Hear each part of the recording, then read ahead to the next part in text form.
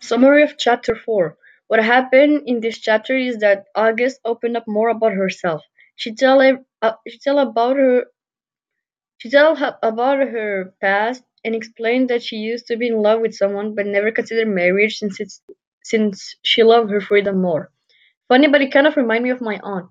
She's expected to get married by everyone in the family, but don't seem to love her freedom more. I found that weird when I was young, but when I think about it, I can relate and admire her since being pressured to get married can be very irritating. I think that this chapter wants to show that it doesn't matter who you love and you get to decide whether you want to get married or not. It's always your choice, and you have the right to say yes or no.